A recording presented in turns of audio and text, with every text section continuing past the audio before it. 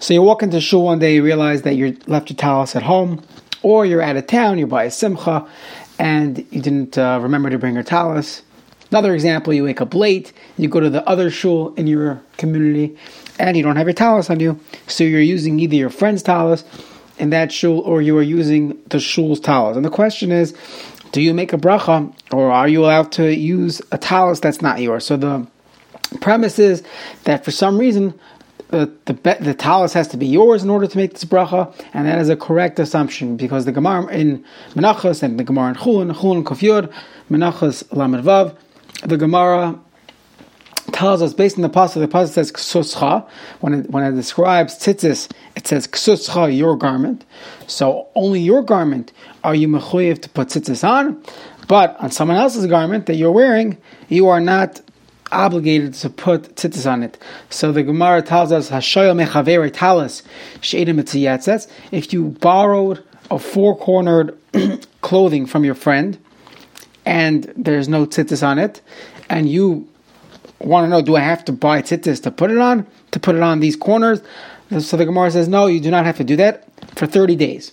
After 30 days, people will start thinking that it's yours, and then you run into issues of maras ayin.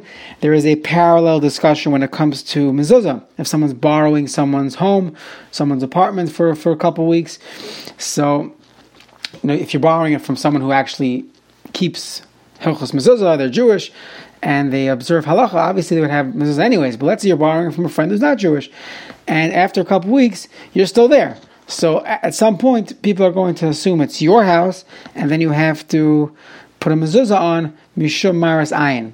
So that's the Gemara. Hashem mechaver, someone who borrows a four-corner baguette is not mechuyev to put tzitzis on it. But the Rosh points out, let's say you borrow it when it already has tzitzis. You borrowed a talis. You borrowed a regular Judaica talis from your friend. So then the Rosh says, Mavarech aleh mayad, you would make a bracha on it right away. Tosfos and the Rosh pointed out that this case is different than the Gemara's case. So the Rosh asks, I don't understand. If the Gemara tells me that if it's not mine, ksuscha, so that I'm not chayiv and tzitzis, so why, when I am borrowing a talis for davening, or I borrow a talis from my friend, why all of a sudden does it become mine that I am obligated in tzitzis and I make a bracha on it? So there's a similar discussion in the Rosh in Kedushin. The Rosh in Kedushin talks about a very common, not too common hopefully, but occasionally this does happen, where you're by a wedding and the chassan forgets the ring at home. So he's under the chuppah, the Masada Kedushin is waiting for him to show him the ring and to ask him all those questions, is it yours? And forget about the questions, is it yours or not? He didn't bring the ring. So what they typically do is they'll use someone else's ring. They'll get some aunt or a grandmother. They'll find someone willing to give their ring for the wedding, and then they'll use it. So the Rosh says, let's say they did this, but they failed to tell the grandmother that we actually need to keep this. We'll give it back to you as a gift, but it's going to be ours or it's going to be the chassan's for the next couple of days. He'll give it back to you as a gift, when necessary. So what if you didn't do that? So the Rosh says, since the grandmother or the aunt, she knows that you need this ring to be Mekayim Kedushin, you're trying to use it as a kinyan for Kedushin for a wife. So then the Rosh says she had in mind whatever you need it for. I'm giving it to you. You want to call it borrowing, you want to call it taking, you want to call it stealing, whatever it is you need to work, I'm happy to provide you. So therefore the Rosh says there's a concept of stam das. Stam das, what a person has in mind. They have in mind that whatever is necessary in order for you to enjoy this ring, it works. So the same should apply when it comes to tzitzis. So when I lend my friend a talis, he comes to shul, I have an extra talis, he's looking for a talis, hey, I have an extra talis, beautiful condition, you want to borrow it? And he says yes. So the Rosh says he's allowed to make a bracha on it. I didn't say it's yours, matana, manas lahachzir, the whole 9 yards. It's fine. It's as if we had in mind, because I know you want to use it for a mitzvah. This is how the Shulchan Aruch paskins, the Magen Avraham, the Mishnah Berurah. However, the Taz is concerned that perhaps we don't paskin like this. You actually have to verbalize it. So the Mishnah Berurah says it's better if possible to actually verbalize to your friend, I'm giving this to you, matana almanas lahachzor, which means giving to you as a gift. Almanas lahachzor, I'm only giving it to you if you subsequently gift it back to me. Right? It has to be yours. So I actually have to give it to you a complete giving. I want it back, so it's only yours on condition that you gift it back to me, a different matana, whenever you're done with this mitzvah. Okay. What if you're borrowing a talis for an aliyah? Does that same halacha apply? So there's an aliyah, someone's going on for an aliyah, he's single, and he doesn't wear a talis, whatever the story is, he wants to borrow my talis to go up for his aliyah, to get hagba, to get psicha. So in that case, one could say the same thing.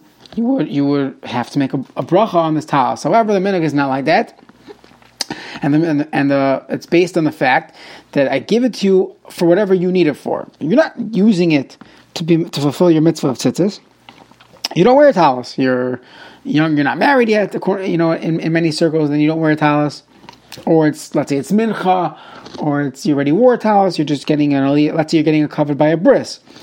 You buy a bris milah, and the custom is that whoever is involved in the bris with making the brachas, kriyas shem, calling out the name, holding the baby, they all wear a talis. So you're not doing it to fulfill your mitzvah of talis. You're doing it because of kavod hatzibur. If you're doing it for kavod hatzibur, it's a kavod to wear a talis. So then you're not borrowing it in order to fulfill your mitzvah. So we go back to I lent it to you, or I gave it to you for whatever you need it for. You need it for kavod hatzibur. It doesn't have to be yours. So it's not yours, it's still mine. You're borrowing your friend's talis, and you would not make a bracha when getting an aliyah, when using it for a bris milah. However, if you're doing it for davening, you come Shabbos morning, or even a regular shacharis, you need a talis for davening. This is when you would typically wear your own talis. So in that situation, you would make a bracha. Okay, that's fine. That's all about your friend's talis. What about a shul's talis? Is that better or is that worse? So on one hand, it's more complicated because the Aliyah Rabbah, not worse, but it's just a different story. The Aliyah Rabbah writes that whenever you use a shul's talis, you have to make a bracha. At any time, even if you're just getting an Aliyah, even if you're just going out for Hagbah. Why? He says a shul, many shuls historically and even in contemporary times are built as community institutions. It's not a shtibel. Let's say a shtibel could be, there's one guy, or a rebbe, he opens a shul, he charges people to come to his shul, and everything is his. The svarim are his, the chairs are his, the tables his, everything is his.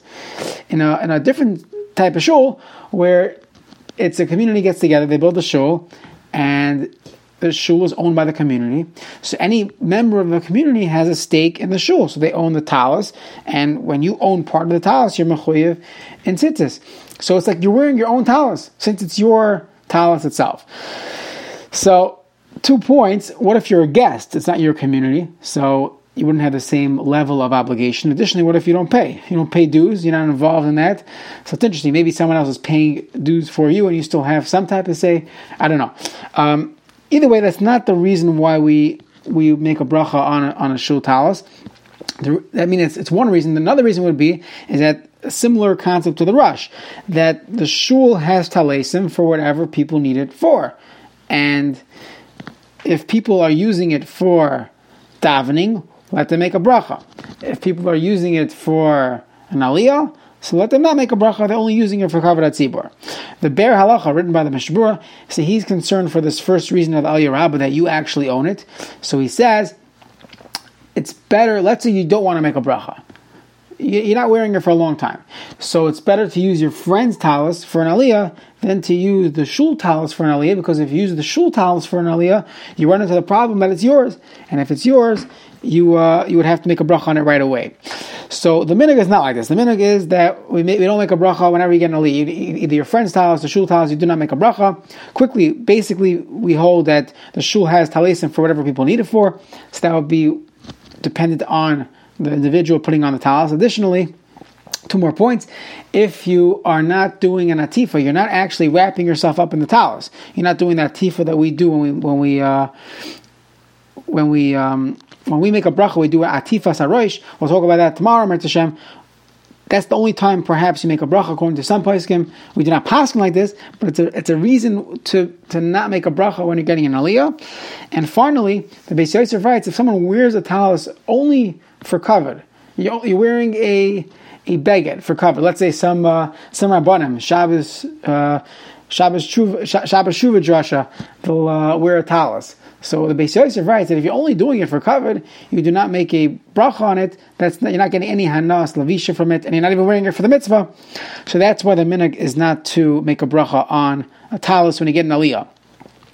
Let's jump into the next halacha found in Shulchan Aruch Siman Yudalad, when he talks about borrowing a talis. He says, what if your friend is not there? You walk into shul and you just need a talis, and you pick up someone's talis, from a stender, from the table, you just take out someone's talis. Is that permitted to do? So we know if someone shayel shlomi das, if you borrow something without permission, gazlanhu, you're a thief. It's called stealing. If no one gave you permission to use someone's object, you borrow someone's car, you borrow someone's phone, gazlanhu, you're a gazlan. What if I know he doesn't mind? So then it's fine. What if I'm not sure? So by a mitzvah, the Gemara Pesachim Davdala tells us there's a concept of nichlil inish, that a mitzvah should be done with his money. A person is happy that mitzvah should be done with his money, and therefore the Shulchan Aruch writes, as long as you take care of it properly, you fold it, use it in the same place. Some poskim today say you don't use it every single day, that would get on people's nerves. So in those situations, we would assume that people are happy that mitzvahs are done with their money, and one is allowed to make a bracha on a borrowed talis. There is some discussion in the later poskim, the Aruch HaShulchan, and later on the Tzitz Eliezer.